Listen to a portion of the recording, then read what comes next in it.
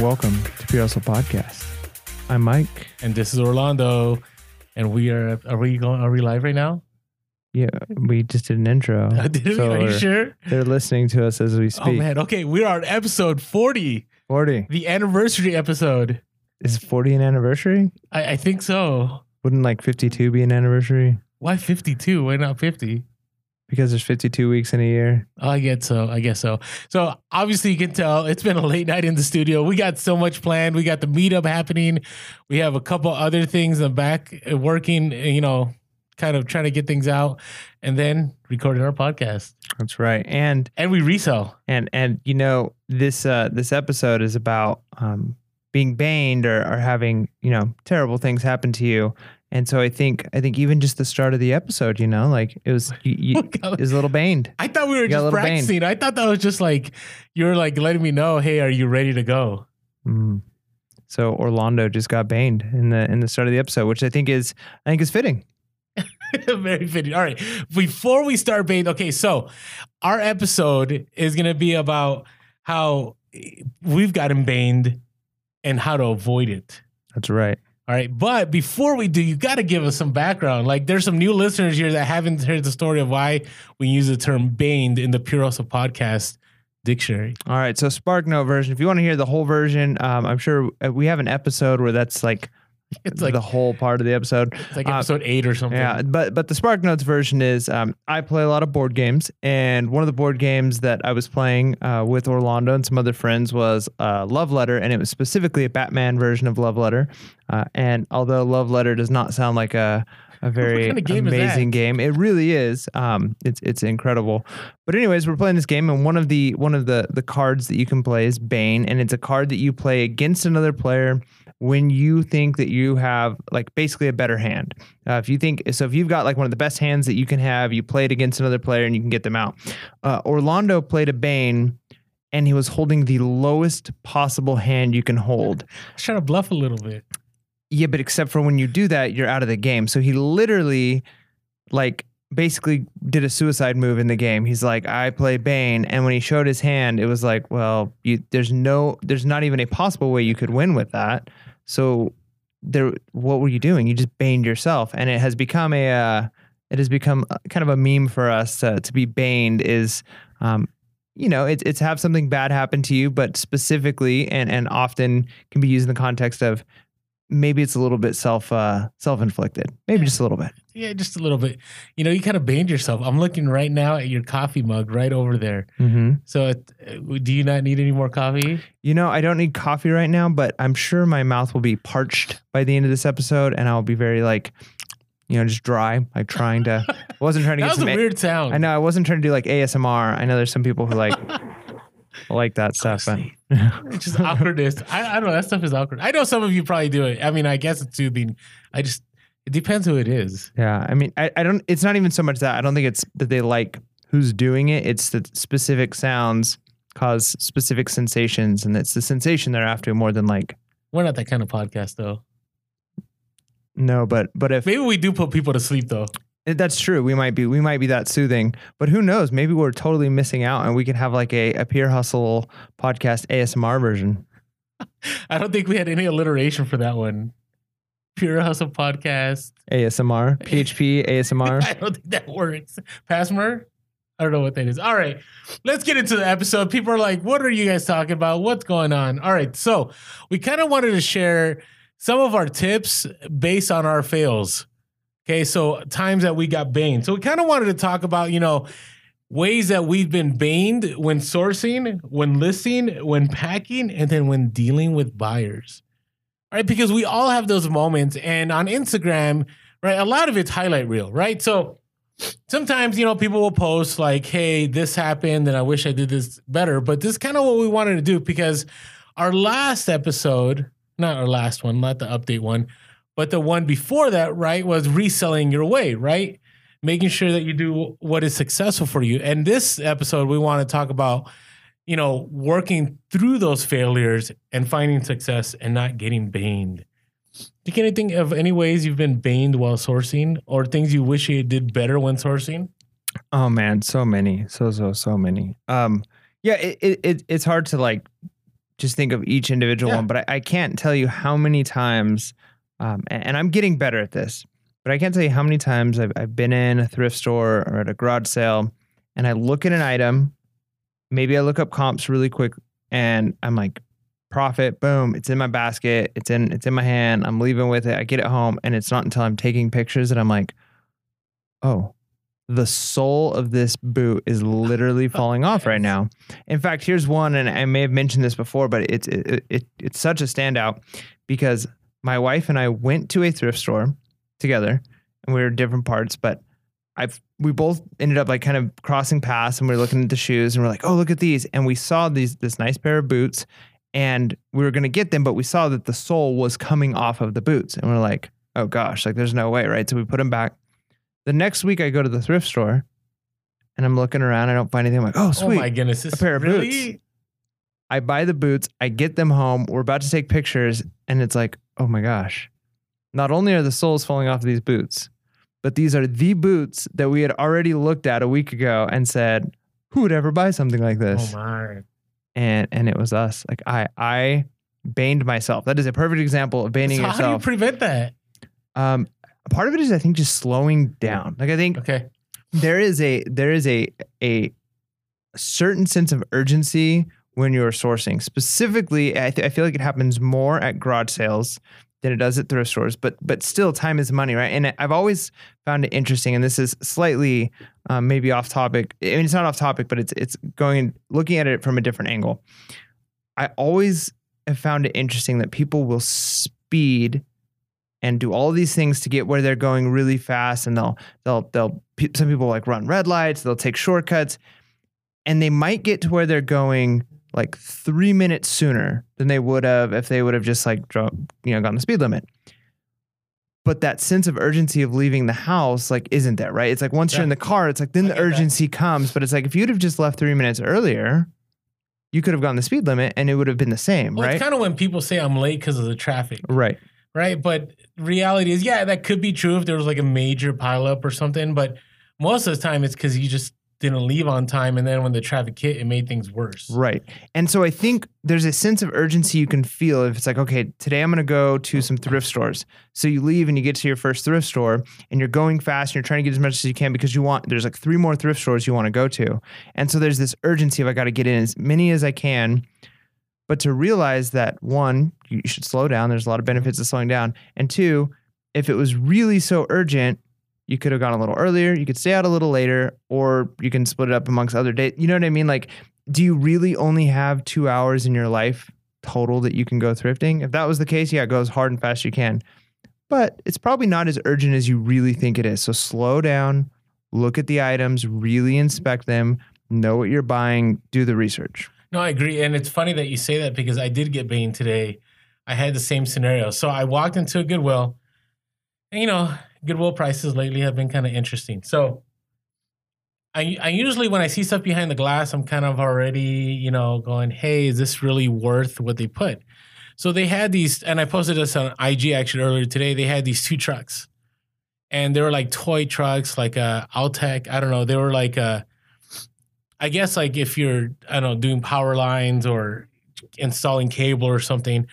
And so I look at these and I thought they were $49.99, okay, for both. So I'm like, oh, that's a steal. Like, I'm going to pick those up. Well, I look after they opened the case and they were $49.99 each. Mm.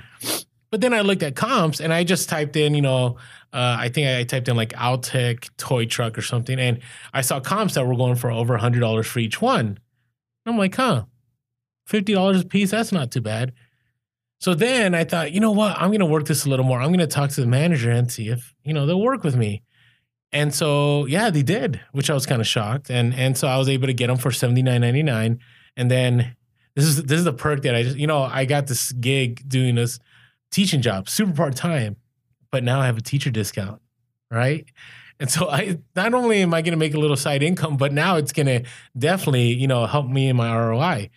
So I was able to get to 10%. And I'm all excited. I'm leaving the store and I go to my car and I'm trying to make this Instagram post about, hey, look at the score I got. And then I put the exact names of each of the items and they're actually going for like $50 each. Oh, right? So, and I was like, oh, if I had just taken the time to do a little more research, right? Spend 5 extra seconds and just put the right keywords, right? The exact title, I would have avoided that. Now, still going to make profit. I had the boxes. Mine were in better condition than the others. So maybe I'll make, I don't know, 30 to 40 bucks more. I'll make 30, 40 bucks more than I paid on each of them, but I'm not going to make anywhere close to the profits I had. Yep. So yeah, that's huge. So a way to avoid that is don't just put generic titles. I mean, when it comes to clothing, like if you have an eye and you know something, that's okay. But if you're dealing with something that you really isn't like your niche or your niche or whatever way you call it, like you definitely should put in that time to do that research. Yeah, no, absolutely. And speaking of like knowing your brands, knowing what it is you should be purchasing, I recently, I think I've already mentioned one time in the past that I've bought quite a few 7 for All Mankind pants. And not too long ago, I bought a pair of 7s, and my wife has always just called them 7s. And I bought a pair of 7s that were an off-brand, like cheap, chintzy, fake version of 7 for All Mankind, right? It's like I don't know if it's the Walmart version, but it's like not the real version or something. Right, exactly, okay. Yeah. So, and they're just called 7s. And I don't think I really paid up for them, but I definitely paid more than they're worth because they're not worth anything really on eBay. And I was so excited at this garage sale to pick up a couple pairs, and then I get home, and my wife's like, "These are not what you think they are." And I was like, "What do you mean they're 7s?" And she's like, "Yeah, but they're not 7 for All Mankind." And I was like, "Oh, dope." And then a couple weeks later, she's listing some items that I had purchased at another garage sale, and I had bought a pair of True Religions that were fake. How'd you know they were fake? Well, she knows like the tags and brands and stuff like that. So I didn't have the eye for it, but she said when she picked them up, she's like, "Oh, these are cheap feeling. What are these?" And then when she saw they said True Religion, she's like, "Oh, these are fake." And she did a little bit more research, and sure enough, they were fake. But it was like, I don't have the feel for it. Like I've never worn them. I don't know what they, you know what I mean? I haven't handled them enough to have been able to just at a garage sale pick them up and say like, nope. But now I know at least one more thing to look for. So sometimes getting baned is a good thing. Not that it's something you're looking for, but it provides information. Now it's more information that I have to act on in the future to avoid getting baned.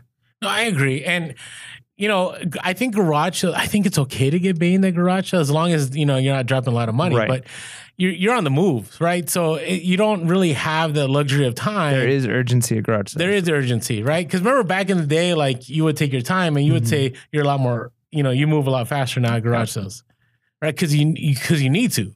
Like you don't want to get baned by spending all your time on the phone trying to research something just to save a few bucks. Right. Right. And so kind of like the story you told a few podcasts ago about the bows, like you dropped the 40, you didn't even look at everything, but you knew it was worth it.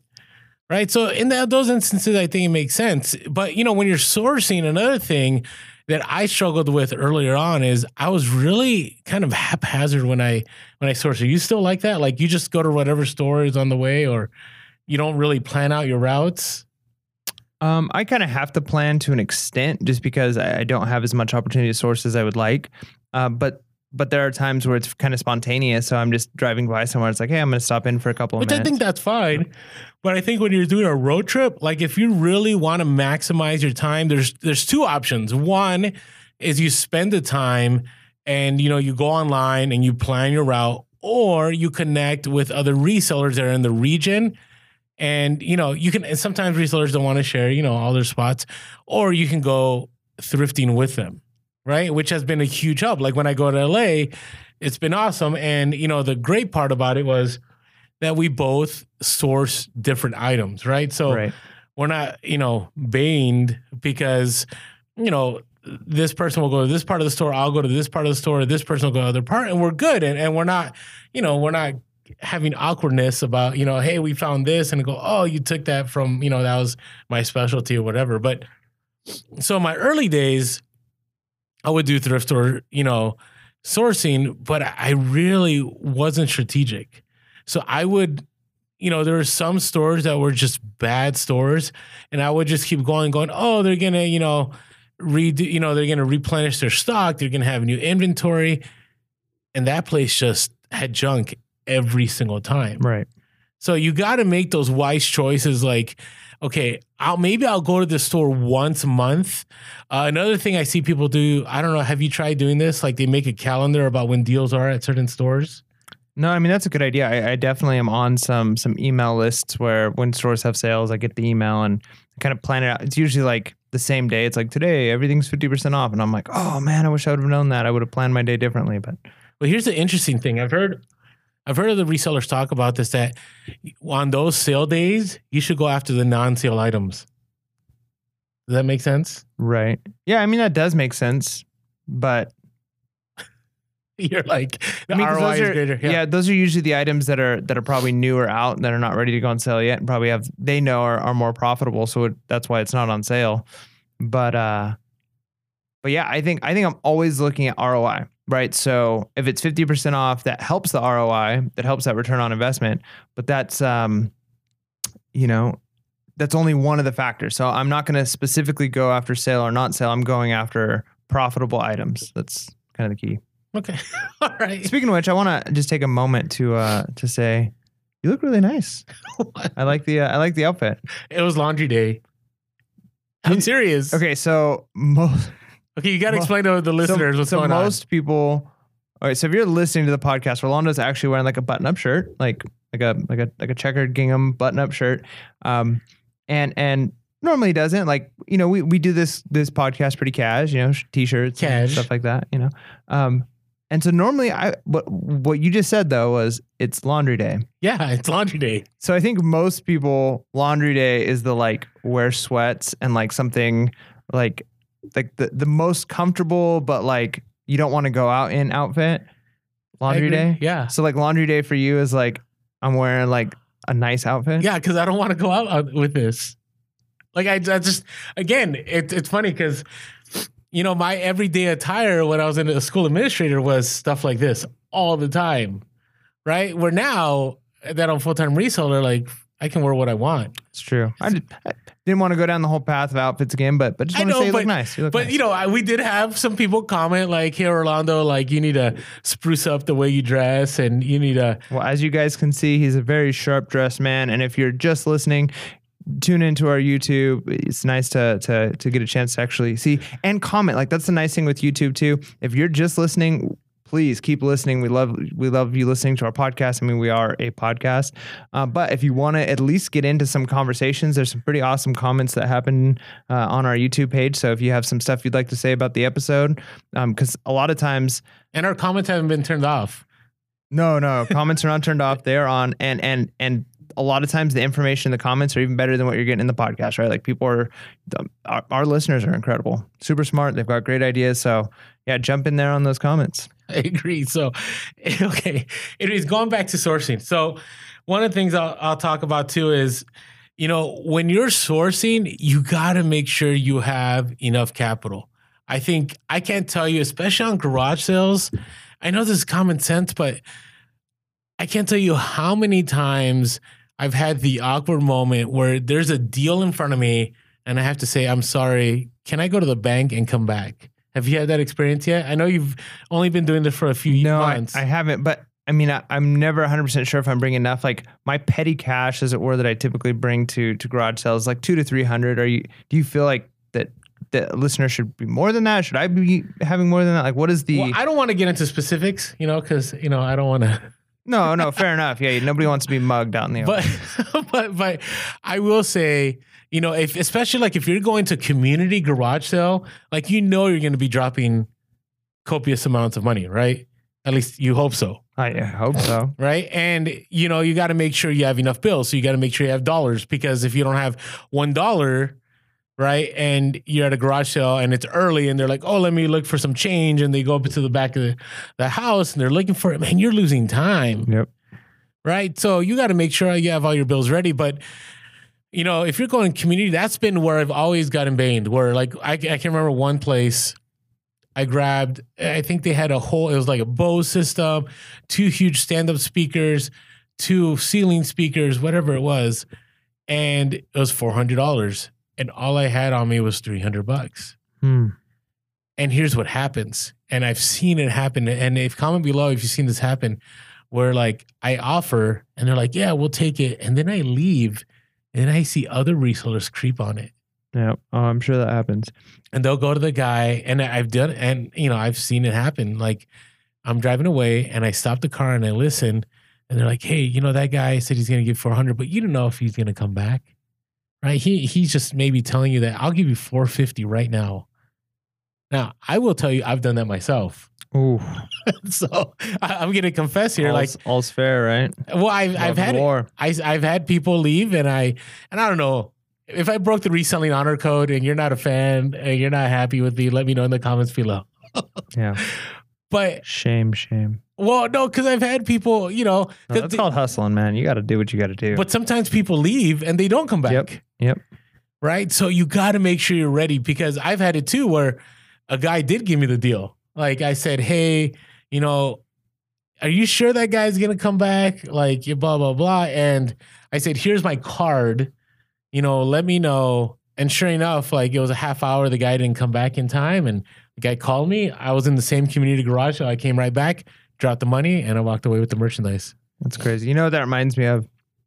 I mean, it happens a lot when I go into a grocery store or something, I forget my wallet and have to run back out. It's really annoying.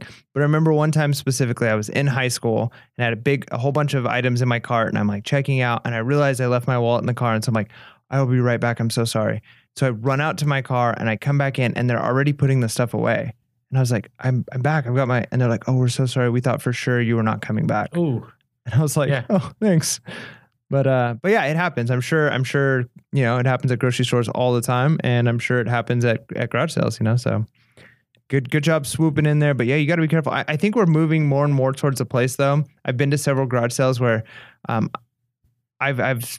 remember it was when I was first starting too. I don't have enough cash right now, right? Was my excuse, because I didn't, I was still just looking at stuff, and someone's trying to sell a bunch of purses, and I didn't feel comfortable enough saying like, no, I'm not interested. It was like, oh, I don't know. Like, let me think about it. I don't know. I didn't really bring enough. Oh, we have a Square, or we accept Venmo. It's like, oh. No, that is nice. I hear that. So hopefully more and more people start taking Venmo or start, using Square or something like that. So that way it's just easier transactions. So I'll say one more thing about not getting banned on garage sales. Have you ever gone to garage sales without having your route planned? Oh, yeah. I mean, there was one time where I had to text you for your route. Oh, that's right. I remember. Yeah. And then we ended up just going. And then the worst part about it was all the houses I was taking us to were houses you already went to. Yep. You sent me to, and I'm like, nope, I've already done those. It was the weirdest thing because it was supposed to be a community sale. And so it had all of the addresses listed on the Craigslist ad. But like, I was just like, okay, it's like a big community. Like, I'm just going to drive around the community. No, this wasn't just a big community. It was like 5 giant communities with like 3 houses every like mile in different spots. So it wasn't just like you could just drive a couple loops. And so you had to know where the houses were. There were signs everywhere, but you could not find them unless you had it like already in your phone planned out. Yeah. And I agree. I can tell you when I first started, I would have like maybe 5 on my route, and then I'd be like, oh, we'll see if there's others. And I would drive for hours, and time is money. Yep. So, and I know most of you that have started reselling or been reselling for a while, this is like common sense. You're like, Orlando, we know this, but it's just a good reminder, because I'll do that freestyle. Like, I want to be like American Pickers. You know how on the show, sometimes they're just driving, they're like, oh, we're going to go freestyling. Right. Like, there's no freestyling in American Pickers. Like, it's all staged. Oh, yeah, it's all set up, right? For sure. So, don't let that dictate that, hey, you may get lucky. All right, I want to say one more thing. Social media and sourcing. What does it potentially get banned? Social media and sourcing. Well, I mean, the obvious one, especially when you're talking about retail arbitrage, is either listing your item that you're buying, your bolo, and then other people start buying it, or jumping into the hype of other people's bolos and dropping all of your money, spending all of your capital, and then the market tanks because everybody's purchasing it. Yeah, and I wanted to take it a few steps before you even get to that process. I want to talk about like sharing on Instagram like before you're done sourcing. So I've seen this happen, and I'll admit it happened to me one time too. And I can't say it's because I posted on Instagram, but what I've had people do on social media is they're like, hey, I'm going sourcing, I'm looking for these items, right? And so it's like 9 a.m. right? So this is 9 a.m. like on the East Coast. It's 6 a.m. over here on the West Coast. No one's really gone to any stores yet, right? Or I've seen somebody like they'll be like, hey, I'm outside a store right now. There's these huge deals that are about to drop. You know, I can't wait to get inside. And I go, And then more people start showing up. yeah, I'm like, you just gave me 30 minutes to get out of bed, jump in the shower if I choose to, eat some cereal, and get to the same stores you're at and beat you to those products. Yep. Like, I mean, that's like that is, you're so getting Bane. Like, Yeah. and I think it's rampant on social media. Like, if you notice, I'll post our stories like late, like something like tonight. I'm not going to post a story till midnight just because, well, I ran out of time. But part of it is I didn't want people tracking where I was and going, hey, this item's at this store and this store and this store. That makes sense? No, absolutely. So especially Q4, I can't tell you how many times on Q4, and I'll just admit it, like I would see somebody post something on the East Coast and I'm like, oh, these are out now. And I go to the stores and I pick up the exact same thing. So don't get Bane. Like we got to be, I get it. We're all about sharing and we're about, you know, helping each other out. But, you know, it's a business too. And so you got to stay guarded. Yeah. And remember, getting baned is something bad happening. Sometimes it's out of your control, but sometimes it is self-inflicted. I agree. Oh, I wish I could go into the story. So, hope those of you that follow us on Instagram, hey, boy, gives us a great chance to let you know. If you haven't followed us on Instagram yet, we are Pure Hustle Podcast on Instagram, Pure Hustle Cast on Twitter, Pure Hustle Podcast on Facebook.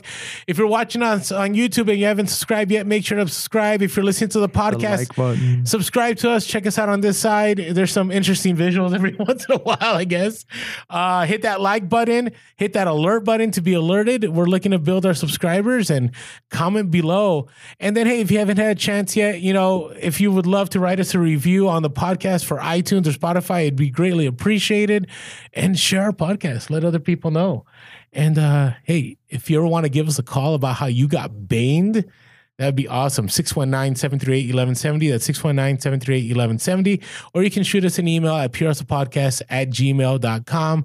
And last of all, you know, if we have helped prevent you getting baned at any time and you just want to, you know, show us a quick thank you, there's a link below for donation, whether it's a one-time or a monthly, you know, just to say thank you. We really would appreciate that because our goal is to help you not get baned. Yeah. We want to help.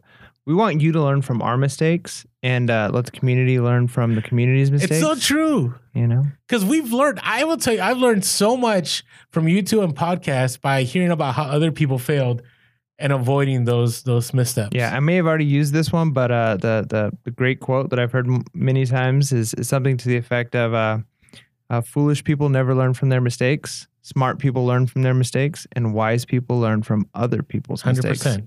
Totally agree. Be wise, learn from others' mistakes. There you go. That's like it should be on our shirt. Yeah. Sometime. And one more thing we want to bring up. Hey, upcoming meetup. We're getting super close. And so if you haven't had a chance, we have a large group coming. And Where are we going? Oh, Red Robin. Yum. That's just, I just want to do that every time. Hey, we're going to be in Santa Ana, March 30th, 4 to 7 p.m. And it's not like a meetup like, hey, get to know Pure Hustle Podcast. It's more of a like, hey, get to network with other resellers, and Pure Hustle Podcast will be there along with a bunch of other great resellers. So if you hadn't had a chance, RSVP in our link tree, or you can RSVP in the link below of this video. Yeah. Hope to see you guys there. All right, let's talk about getting baned when listing. Are You go first on this one. Let me think about it. So here's what happens. So you source a bunch of items, right? You go, you got some clothing, you got some shoes, you got some electronics, and you're like, I'm going to source all of these. I'm going to list all of these right now. But man, it takes a really long time, right? Because you get the mannequin out, you put all the clothing on there, then you take the mannequin down, then you get your light box and you do all your shoes, then you take your light box down, then you get your electronics, then you have to test your electronics, and then let's say you have some hats, you got to get your mannequin head and get your hat and get your light box out. So early on, I wasted a lot of time listing. And the reason being is I wasn't strategic. And this is, you know, especially for those of you that are new, I'm not saying keep death piles, but definitely source until you have a good amount and then list. right? So don't try to list everything now. If it works for you and you have, 5 different listing, and picture stations in your place, good for you. That's awesome. But if you don't, the best way to avoid getting banged and losing all that time is, for me, my limit is if I have more than, 10 shirts or 10 pairs of shoes or 10 hats, I'll list them all in a row. Does that make sense? Yep. Did you apply any of that early on, or were you kind of like, hey, I'm gonna take pictures and list whatever I have? Well, I think part of that is the key word you said there was early on. So I think for any of our listeners out there who are really new to reselling, I'm still new, but I've finally built up quite a bit of a pipeline. When you're really new, you're listing everything as soon as you get it because you're only getting a handful of items. You might only have 10 items in your death pile, and you might only have 10 items in your store, right? So so obviously the suggestion there is list. Like Orlando said, though, you're going to get to a place where you're starting to get more and more items, and you're starting to trying to maximize the efficiency of your process.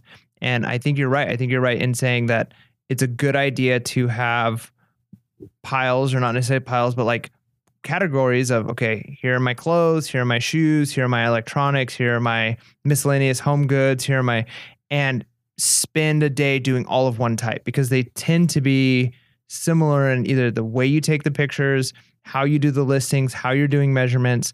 So yeah, if you can create almost like an assembly line, as it were, agreed. It definitely saves a lot of time. And I think one of the things with getting banged with the listings, as it were, is the learning process when you're new. I think as you get better at it, it happens less and less often. But when I was first starting out, there were so many times where there would be items where I would take the pictures. I was trying to get more efficient. So I'd take a bunch of pictures of items and then list later, and then realize like I missed an important picture. Like I don't have the size. Man. I don't have the size of these shoes. I've had that. Yeah. You missed the tag. Yeah.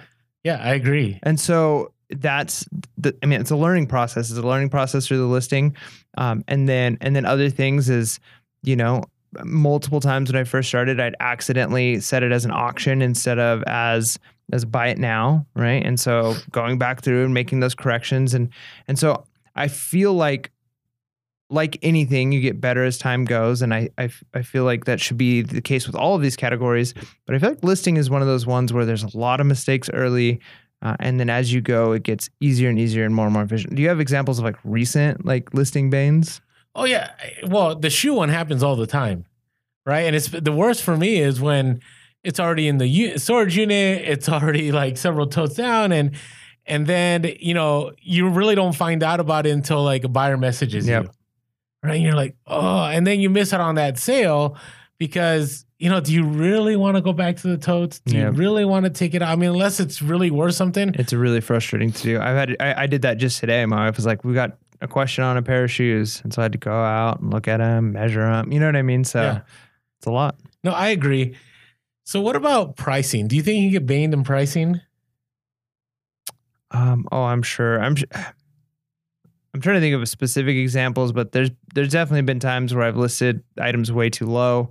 There's probably been times that I probably have items right now that are listed too high, and I haven't gone back through and checked some of my items that, I might need to go through and check. But that was a lot easier when I had 30 items in my store, right? Yeah, I agree. Oh, I should adjust this. I might have been a little overzealous with it. But now that I've got several hundred items in my store, I don't know what's in there, what I need to check. No, I agree. So I really wanted to communicate this in this podcast because I don't know, it's strange because, we post a lot on IG, and I always post list high, list high, list high, list high, like constant lists. And I know everybody has their different models. 2 podcasts ago is about doing the reselling model that works for you. But I want to reiterate, if you're new, don't leave money on the table by going, I don't know if somebody would pay this much for this. If the market is showing it, then list it high. So I'll give you an example. So Doc Martens, I see it all the time. People are selling Doc Martens right now for $20. And I'm telling you, I can't think maybe one time over the last year that I sold a pair of used Doc Martens for $20. every single pair I have, I will list for more than $50. Now, will I take an offer for 35 or 40? Sure. If if there's some wear, or I think that, there's others that are in better condition and have sold for more, I may take that, but don't sell yourself short. Because remember, you're listing not for something you're going to buy, because you're a reseller. You're never going to pay top dollar. But you have, that individual that has, they're in a different socioeconomic state, and, money isn't that much of an issue, and they really want that item and they want it now and they see it, they're going to pay that top dollar consistently all the time. So please remember, I don't know, I'm begging, I'm pleading, because I see so many people, when I put my listings up, and I'll give you an example. I've had, for example, I'll throw one out there, like a basketball jersey. I posted this on IG like 2 weeks ago. I had a basketball jersey that people had been selling for $30, $40, but I did see comps that they sold for close to $100. So I'm like, you know what? I'm going to take better pictures. I'm going to have free returns. I'm going to list this for $99.99, because you know what? It's going to be a collector. The right person's going to get there. And sure enough, I had it on a 15% sale, and I sold it for $84.99. The closest listing to that was one for $23.99, right? That sold. So, and I'm not saying it's every time. And I want to add one more thing, is it's part of your pipeline. Like, if you build a good enough pipeline, like, you can afford to list things high and have some of that money tied up for a little while to get that extra dollar. That's good. It's good stuff. Yeah, I think that's pricing yourself. Pricing well is one way of avoiding being baned when you're listing. So remember, take good pictures, price well. I'm so passionate about this. One more thing I wanted to add is, remember, those that are willing to pay more are going to give you less problems. Interesting. I find that to be true over and over again. Like, I can't think of a single item that I sold for a lot of money that I got close to negative feedback or somebody complained. It's always the lower dollar items. Interesting. If you agree with me, comment below, because I'm sure there's plenty of you that will say, you know what, you're right, Orlando. It's always those lower dollar sales that cause me problems. No, I believe it. That makes sense. I got a quick, this isn't like a terrible bane, but it's kind of a funny bane. We had pictures we were taking for Poshmark of some jeans, and we're going through them all on some of our listings. And as we're putting up the pictures, because we did that, we went through, we had like 30 some pairs of jeans. So we did them all at once. And jeans we're posting. Are tough. They are, yeah. So we're posting them, and we see in one of the pictures, like the crucial picture, the best picture of this jean, my son's hand is sticking into the picture. I've seen that picture. And it's just sticking into the picture, and it's just there. Like, we're like, well, we're not taking everything out of the totes. We're not retaking this picture.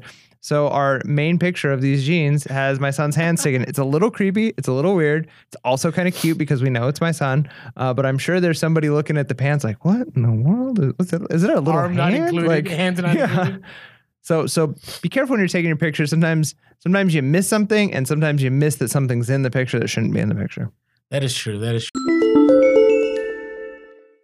We wanted to take a quick moment to thank our sponsors for this episode.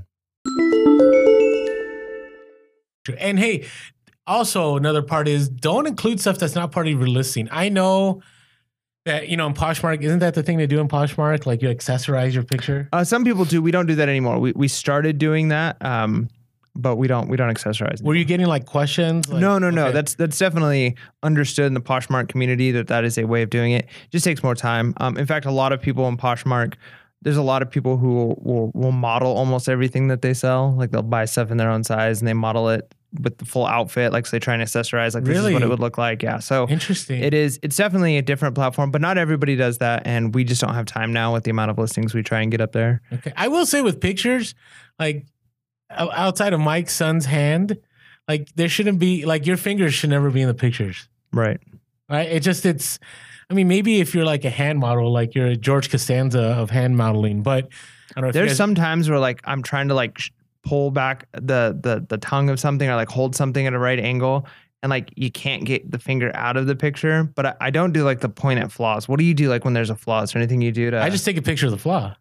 So like if I have to like hold something up, I'll crop it so it just shows a picture of the flower. No, what about size? Like if you're trying to show like the size of like a tear, do you use like a penny or something to like reference? I'll just measure it with the measuring tape, Okay. and I'll just put the measurement for it. I will tell you, it's weird. Like my listings have evolved over time, but I'm not as specific as I used to be. Yeah. And it's worked Less in my is favor. more. Yeah. So for instance, if I have a shoe that has a bunch of like say a pair of Doc Martens, right? And people like their Doc Martens. Sometimes they like them looking rough. So if there's a bunch of cosmetic wear, I'll just put cosmetic wear throughout, parentheses, please see pics. That's it. If I have a leather jacket that's vintage that has, a lot of discoloration and maybe, some nicks here and there, I'll just put discoloration throughout with some, possible tear. And if there's anything that's major, I'll take a picture of it, but I won't put the measurement. I'll just say, please look at pictures. And I haven't had a single issue. So I don't know. Maybe some of you might disagree. I do find that there's kind of a balance. Like some people don't even put measurements. So I want to talk about that. Do you put measurements to your clothing now? No. None of them. Like you don't like measure the sleeves or the hem or the chest? Only for Poshmark. Well, because we cross post now, there are pictures of it. I don't know. I don't think we put it really in the description on eBay. I need to double check because my wife does a lot of the clothing pictures because she's doing Poshmark and eBay for those. But what we do in our little assembly line for especially shirts is we lay the shirt down flat. We just do armpit to armpit. We don't do anything else. Okay. And we just take a picture of that. So that way they can see in the picture like what the armpit to armpit measurement is. Okay. But I know there's some people who go crazy and they take every measurement and put it like into like a piece of software that then shows like... Oh, like using Sizely and stuff like that. Well, I want to encourage you. You probably need to take a couple more measurements. And this is why I say this. So I can't tell you how many times it saved me on two ends. So I've had people message me like, hey, what is, the length of this item? And I'm like, well, it's in the description. Okay, right? Save my time, right? I don't have to go out there and measure it. But I've had, messages and then I've had like returns that were items not as described, right? And I've actually had negative feedback put on my record. So I had one time a jacket that I had all the measurements in, and I always when I put measurements, I put the size, and in parentheses, I say, please see measurements below for proper fit. And so this person, I've had this happen multiple times. They'll buy a jacket and they'll say something to the effect of, oh, I'll give you a Hawaiian shirt, make it easier. Oh, this isn't an extra large. This shrunk in the dryer. Like this was incorrectly described, right? And they've given me a negative feedback. So I'll call eBay and I'll say, well, actually, so-and-so on eBay, I actually put in my description, please see measurements for proper fit. So I put XL, but if you looked at the measurements, the person would have been able to measure and know that this wasn't a true XL. And sure enough, eBay goes, you know what? You described it exactly as it is. We're going to remove the negative feedback. Right? And so I think measurements are crucial. They save you time. Yes, I know. Getting the measuring tape and measuring and all that, like it's not, it's time consuming.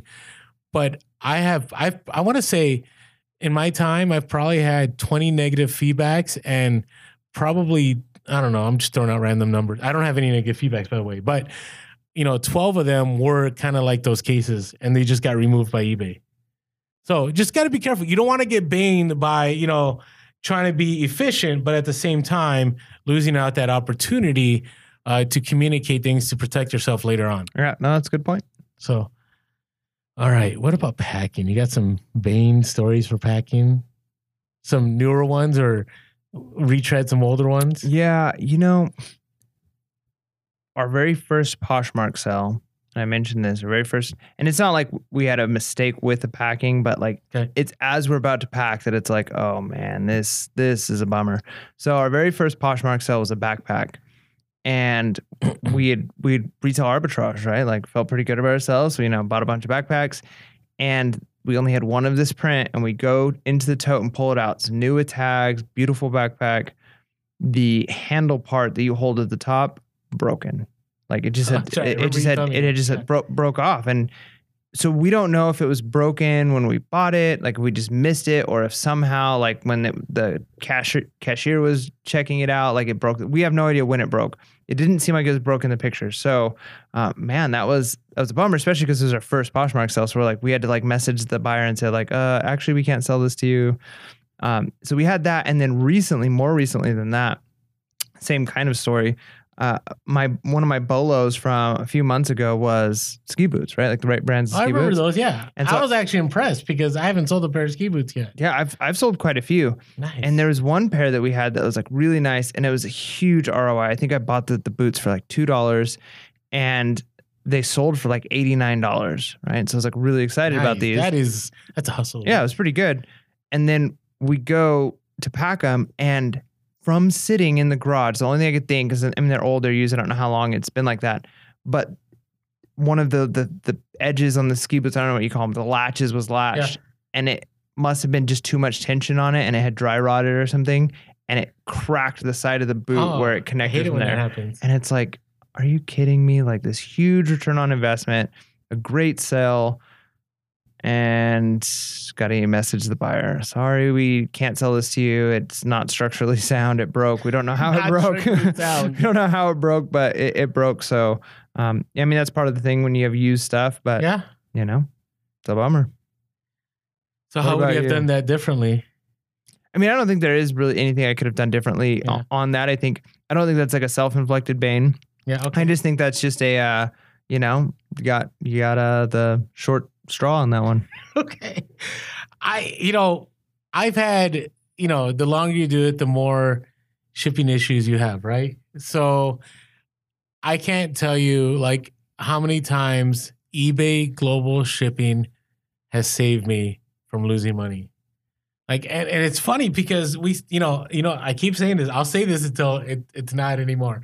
But episode 5 is our less listened to podcast out of all of them. So weird, don't you think? Yeah, I think it's because it's an early one, and were we still awkward?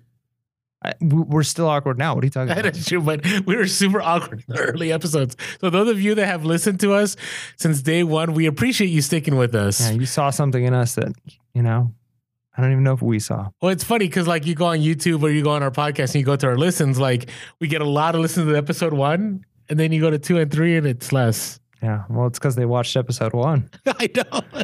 And I wish we could redo episode 1, but hey, thank you guys that stay with us. But, I had a board game. I don't even know what happened. It was new, sealed, and packaged. New, sealed, and packaged. And I shipped it to the UK. Global shipping program. Person gets it in the UK. Apparently the game inside was completely like destroyed, like rotted, like it was messed up. And it was sealed and packaged. Like I had no way of knowing. And so the person gave me a negative feedback. But if you know anything about global shipping, they guarantee they will remove any negative feedback. Like they've changed their language a little bit. Like, and used to say pretty much like, no matter what, we're going to remove like negative feedback. But so what happened is the buyer was mad. Like they were not happy. And they're like, you sent me something that was destroyed. You probably picked this up in a thrift store and it's ruined. And I can't believe, this happened. And, you're definitely going to get a negative feedback. This is unacceptable. I mean, they were pretty upset. And so I called eBay and I said, hey, and this is how you should, I would say, form your argument. And I think it's accurate. Because you don't know, right? You can always argue what you don't know. Does that sound weird? I know where you're going with this. Okay. So, hey, I sent this out. When I shipped it out, it was new, sealed, and packaged. To me, the content should have been fine. It's possible that something happened over shipping on the way over there. I don't know. I'm really sorry. Like, I really didn't want this to happen. Is there any way, that the negative feedback could get removed? And they're like, oh, no problem. You shipped it through eBay Global Shipping. We'll take care of you. Done. Right? So if you ever get anything damaged via eBay Global Shipping, always start with, I'm not sure, but it's possible that while being shipped, the item got damaged. Yep. I mean, that's good as long as, like you said, when you sent it, it was in good condition. You know that. So, yeah. I mean, because it's happened over. I think Will from Thrifty Nomads had the same scenario. Like he shipped something, it was all fine. Ended up like destroyed because I'm telling you, like depending on the country, there's some countries like you have no idea. Yeah, like what they do, right? And I'll read right from eBay's page about the benefits of global shipping. They say any negative or neutral feedback that can be attributed to the global shipping program from item handling during international transit will be removed. That's beautiful. It's wonderful. I'll listen. If there's anything that we can say for sure sets eBay apart from every single platform out there is the global shipping program. Don't get baned. If you're not doing it, do it. Yeah. I mean, I remember back in the day when you first talked about global shipping and I wasn't doing it yet. And I turned it on and sure enough, some of my best sales have been through global shipping. So and usually they're full price. Yep. I mean, every once in a while you'll get somebody else say, hey, customs is too high through global shipping. 'Cause I think eBay charges a pretty dime. But again, if somebody's buying something internationally, they probably have, the wherewithal to take care of that. So they got the moolah. And then, packing, I mean, there's so many different things, but, I always say it's better to overpack. And, let's talk about FBA a little bit.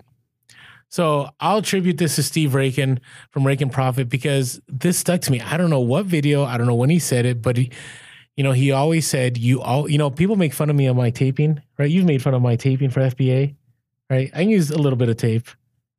Okay, I can use a lot, right? And, he had said one time, he goes, why would you do the least to send the most? He didn't say it in that way, but something similar. So, sometimes we send FBA shipments and there's like $2,000 to $3,000 of product in there. So why would you do the bare minimum with taping and padding?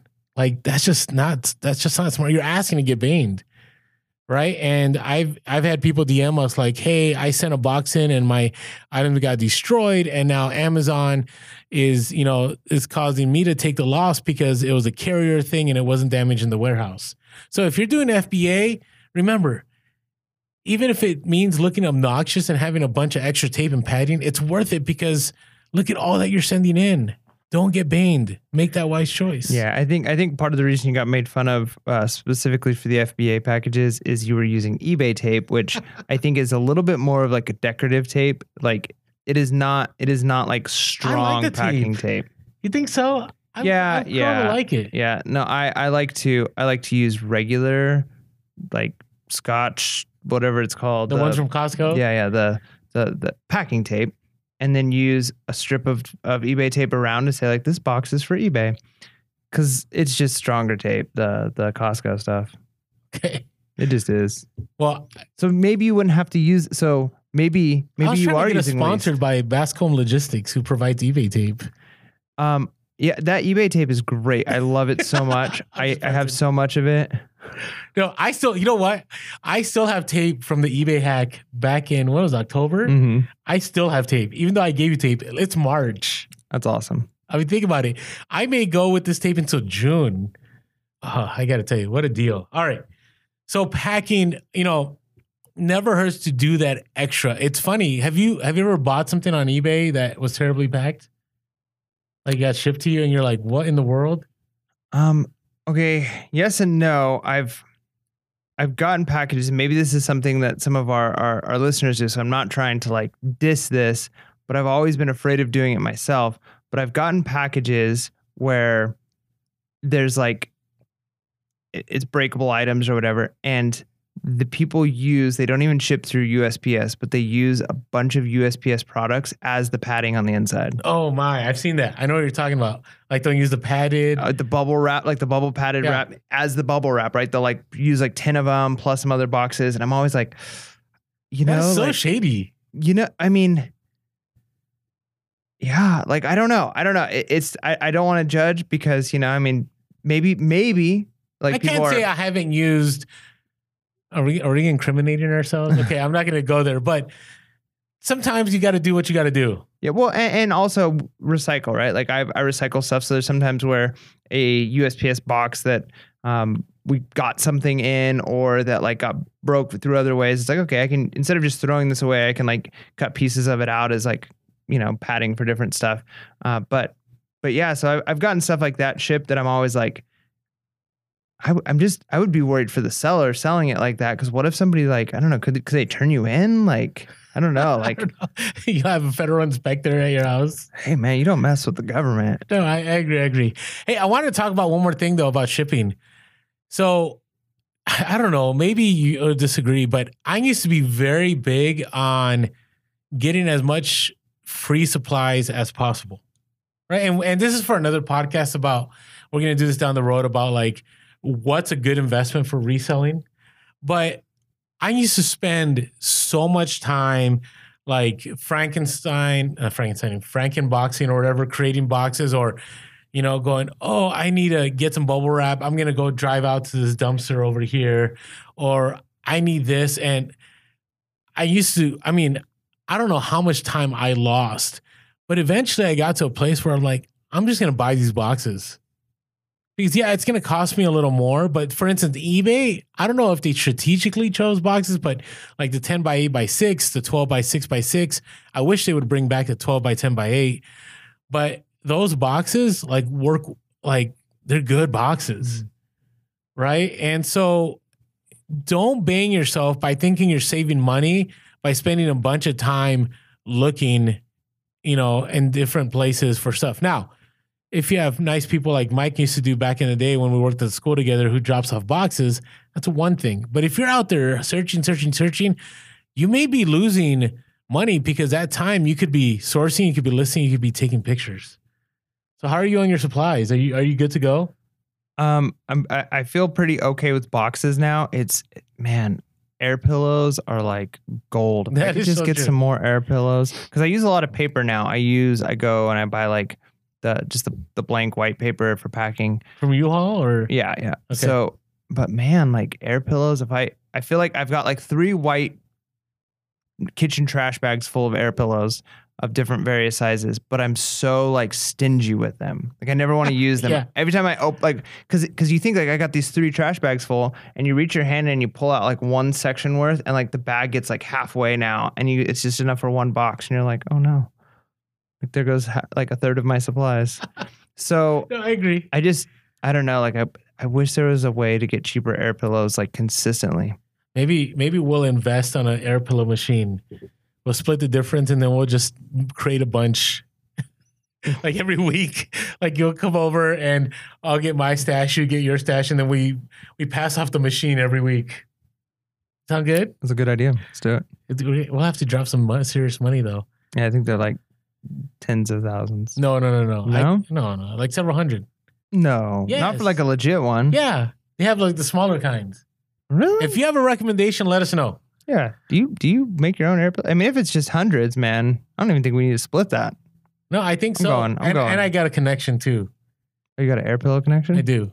Oh man. I just don't want to drop the whole amount on it. So, but we'll figure it out. Yeah, let's do that. We'll set it up in the studio.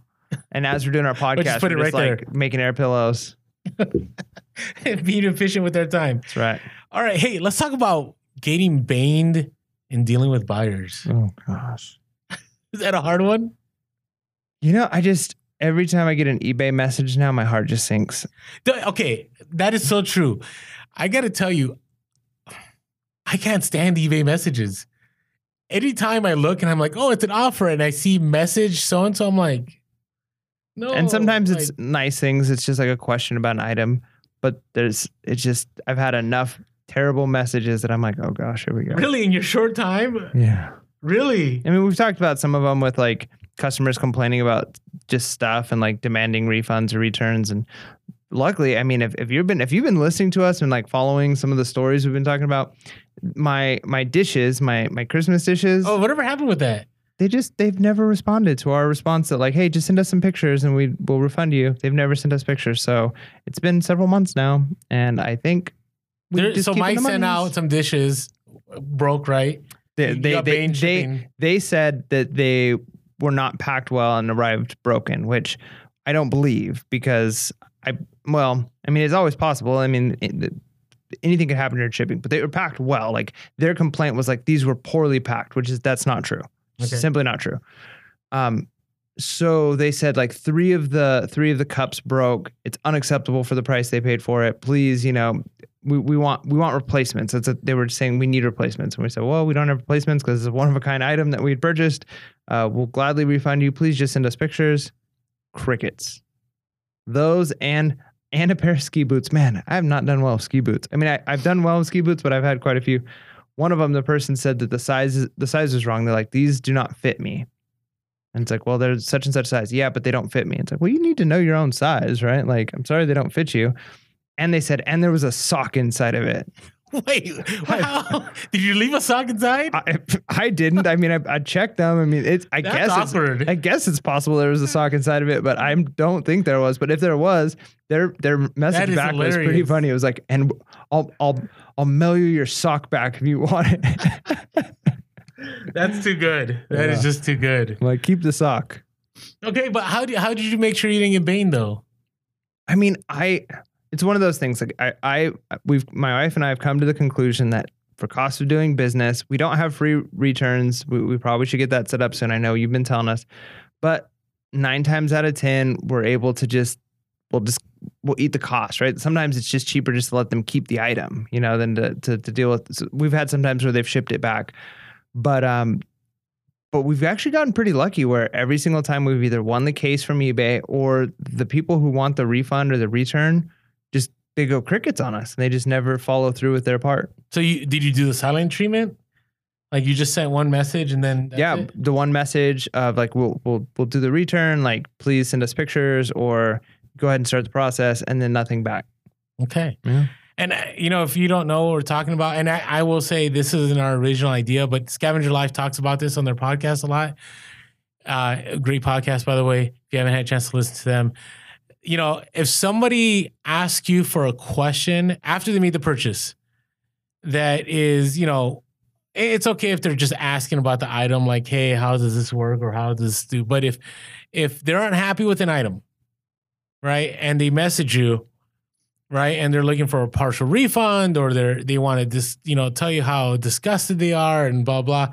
You just email back. You just send the message. Again, make sure it's an eBay messages. Don't email back. Make sure it's an eBay Don't get banned by going outside of eBay messages. And you just say, hey, we're sorry that I don't know, whatever way you want to word it. I always put, I apologize for the inconvenience. So I never admit fault. I always say, I apologize for the inconvenience. You're welcome to return it for a full refund as long as the item is returned in the original condition it was shipped. And that's it. So if they reply like, I can't believe blah, blah, I don't say anything. If they say, I can't believe you did this, I don't say anything. If they reply that they want a partial refund, I don't say anything. That's it. Like, nice. I never respond again. You want to hear something interesting? Yeah. So we're just now dealing with this with Poshmark. And this might be a positive, might be another reason for you to get onto Poshmark. Oh, okay. So we have, in the same week, we haven't had a single problem with any of our Poshmark salesmen. In the same week, we've had 2 complaints. One complaint, gosh, I don't even know what it was. Some random thing. They didn't like the size or something. But one complaint was like a big one where they said that the shorts were not the size that we advertise, which is size 4, right? Size 4/27, whatever that ends up being. You didn't have measurements, though. No, we had 3-inch inseam. We knew what the inseam was. Okay. We knew what the waist. We knew the waist measurement because that was a 27-inch waist measurement, right? Nice. So we had measurements. That's good. And so we sent the item to them. They complained, say it doesn't fit. These are ridiculously large. Like they should have been shown on a picture with a model, so I would have known what the really? Fit, right? And it's like, well, what kind of model? Eh? Yeah, I mean, you can have all kinds of models. So anyway, so we responded back to, because Poshmark, when a case is open against you, you're like on a thread with Poshmark, the customer, and you, and they like say like an event has been opened. Like, would you like to leave a comment? And so we just said like, well, that's the size of the shorts. Like we listed what was on the tag. This is how it was described. And then we started doing some research because we had, I remember what the other one was. Another person claimed that the item that we sent them was a fake, which is not true because it was a new with tags Macy's return. Like it had the Macy's return tag on it before we sent it to them. So like it's not a fake item. It's a real item. So did you? Let's talk about how you resolve it. I'll talk about fakes and how you deal with fakes. Sure. So anyway, so with that one, we said, look, we'll respond on the Poshmark thing. We know this isn't a fake. However, we want to make sure our customers are comfortable with their purchases. And so Nice. we'd like to return. That's awesome. Yeah, something to that effect. So anyways, we started doing some research, and you can't do returns on Poshmark. There's no returns. 100%. Yeah, and I knew that. So here's how it works. So you send the item to them. If they accept it, the money's yours. They can complain all they want. If they don't accept it, then it goes into, because Poshmark's holding the money, it goes into like debate. And unless you mess up really bad and send something like the wrong item or something like that, but then you have to figure out the return outside of Poshmark, right? I guess is the way it works. But one of the things is we've had like one or two like lower reviews because it's like a star system instead of like just positive and negative. It's like 1 star to 5 stars. We've had a couple people do 2 stars for weird things like item is exactly as described, just doesn't fit me, 2 stars, right? It's What? Like, well, that's not fair. That's so wrong. But what we've noticed is it doesn't mean anything on Poshmark. Really? Your ranking on Poshmark, you have to like click into like 5 different things inside of a person's profile before you can get to like anything about their ranking. So when you're looking up items, it doesn't have like the person's name and then like their star ranking next to it. Huh. So having low rankings or like having a couple bad reviews doesn't affect you at all, as far as I can tell. Interesting. Wow. So it's kind of nice. Like people can be upset. And I mean, of course, if you're breaking rules or being really Malicious. deceptive or something like that, then yeah, I'm sure Poshmark is going to come down on that. But when you have that one-off random customer who's just being a nightmare, oh, sorry, too bad, so sad. Okay. No, I've heard that there's no returns. I mean, there's some, major resellers that cross-post and they like Poshmark for that reason. So yeah, I think it's a good point. Now, with fakes, I just wanted to add something to fakes. So I've had people like, for instance, I've gone to garage sales and like sometimes you see like North Face backpacks, right? You'll pick them up for $1 or $2, and I've sold multiple of them. But I've gotten it before, like, this is a fake backpack, like this is made, and so, and you're selling fake merchandise. Here's the deal with fake stuff. It really is they said, you said, or he said, she said, or whatever way you want to term it kind of deal. Right? Because eBay has no authentication program, right? So eBay's not going to go in and go that you're selling fake stuff. We're going to cancel your account. Now, if you're a major reseller and you're importing from another country or something, they may do that. But ultimately, the argument's between you and the other person, right? And I've had stuff that people have said is fake. I know it's not fake. I know it's authentic, but the person on the other side thinks, they're like some expert and whatever. And so they'll claim it's fake and they tell me they're going to report me to eBay and so on. And all I do is like, hey, I'm so sorry you're unhappy with your purchase.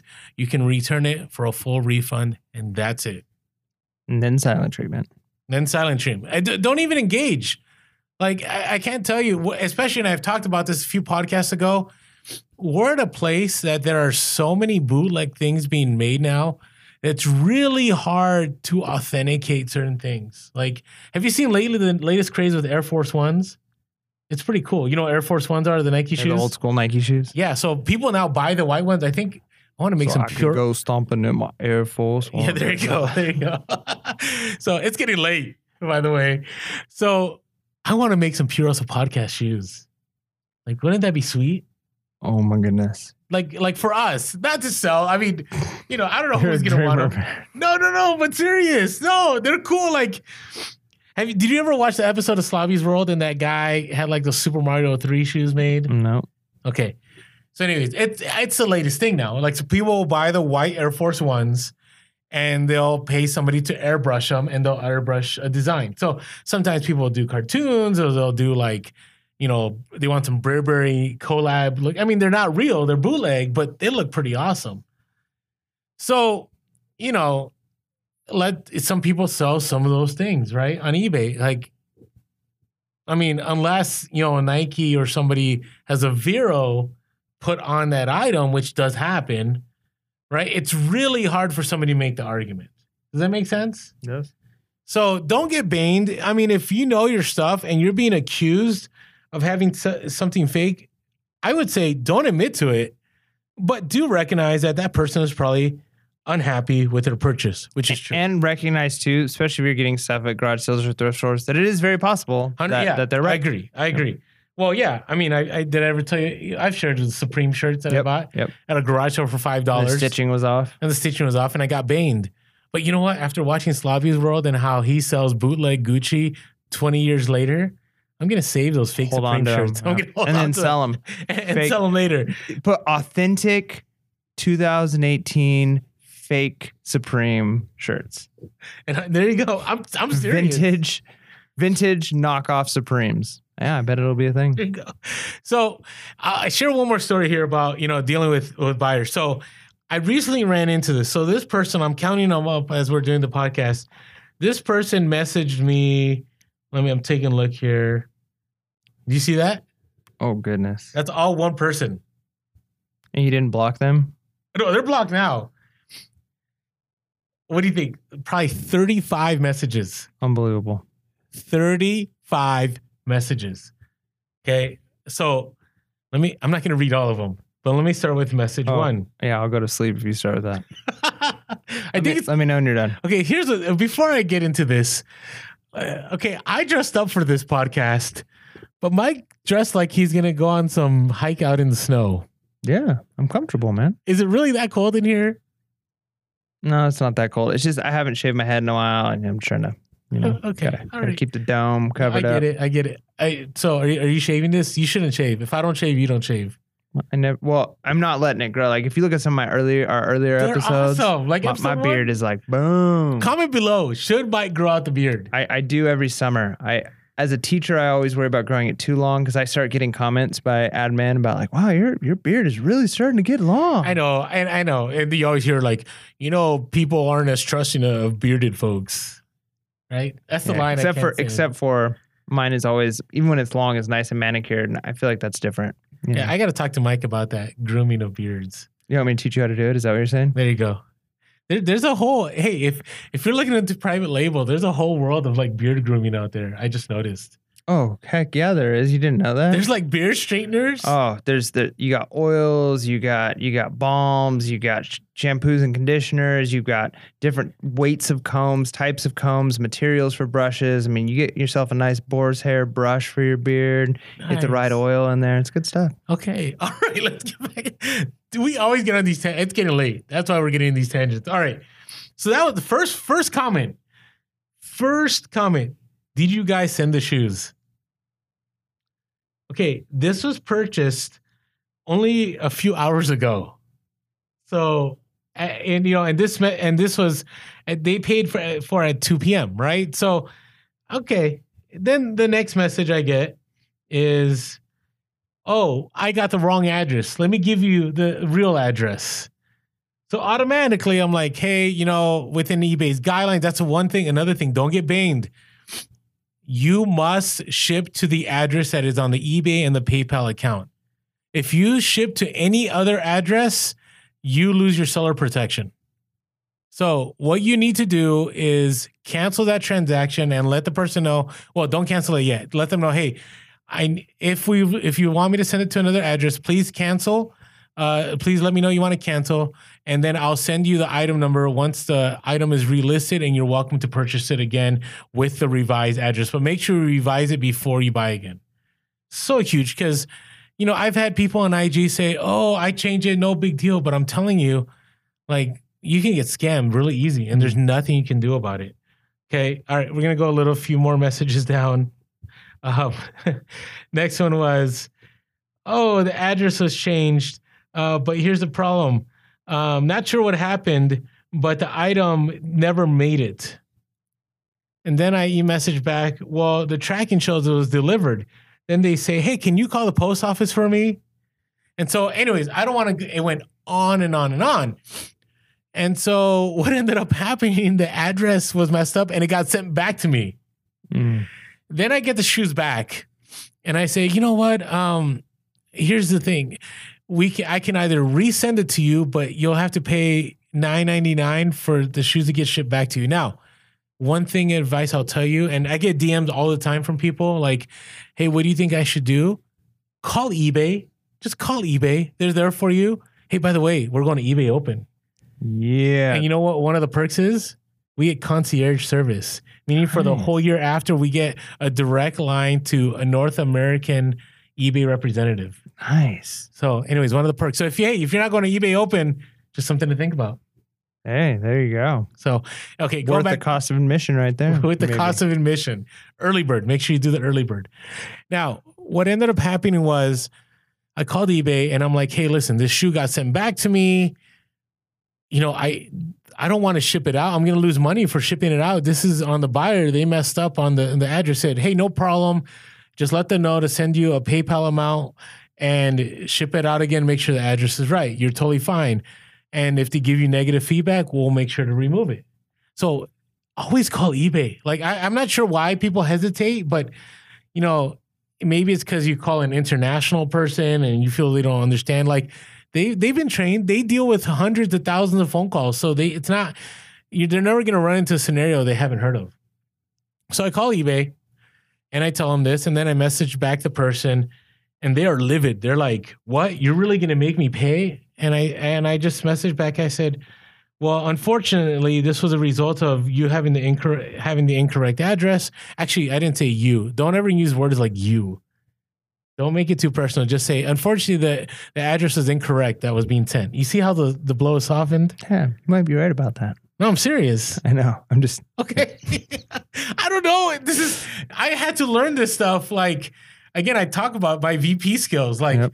I learned that when you speak in third person about people directly, it goes a lot better. Isn't that crazy? It is crazy. Yep. So I just messaged back and I said, unfortunately, the address is incorrect and I'm going to need to charge you. Like, that's, you know. And so then they said, really? I have to pay? So my final message was, you know, unfortunately, and, you know, I didn't say, you know, I said, unfortunately, I think the best case scenario here is to cancel the order. I appreciate your business. And I just canceled it and I blocked them. Whoa. That's it. Then they messaged me 10 more times. Silent treatment, silent treatment, silent treatment. I thought you blocked them. No, they can still message you. Oh, really? If it's tied to an item, they can message you. Interesting. So then, no joke. You're looking at the dates. Like, 3 weeks later, I get this. Hey, we never got our refund and we contacted our bank. They said they never got the money. Right? This is legit. You're looking at this right now. So all I did is I took a screenshot of this transaction. It's not on this. It's in another attachment. And I sent it to them. I said, unfortunately, you probably need to call PayPal because it probably didn't get transferred to your bank. That's it. Crickets. Now, that could have gone multiple ways, right? I could have, you know, I definitely think this was an INAT, item not as described, waiting to happen. I think they would have given me negative feedback had I not called eBay. I mean, it could have gone various different ways. I could have been baned. But again, silent treatment, call eBay. Don't take it personal. Don't admit to stuff and try to resolve it. Remember, customer is always right in the end, but it doesn't mean you have to sell your soul. I like that. Good stuff. You like that? So, hey, you know, I hope with this episode you gained a lot of perspective on, you know, some of the mistakes we've made.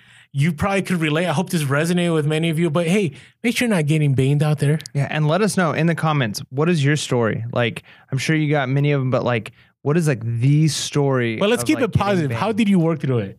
And how did you work through it? Because it could be a whole like rant about. There's nothing wrong with that. We will be here to listen to you rant. You go for that. I like to keep it positive. I'm all for keeping it positive, but like, I feel like you're like artificially trying to keep it positive. No. I'm not going there. We got to be real. Real, relevant reselling. But what if real isn't always positive? That is true. You're right. But whatever. From the previous episode, you might be right. You might be right. No, you learned. See? Now Mike knows my trick. So if you haven't heard it in the last podcast, you should go listen to it. You'll know what he's talking about. So, hey, with all that being said, it's kind of late. So make sure you're being real. Be positive. I mean, be relevant. And be reselling. Peace.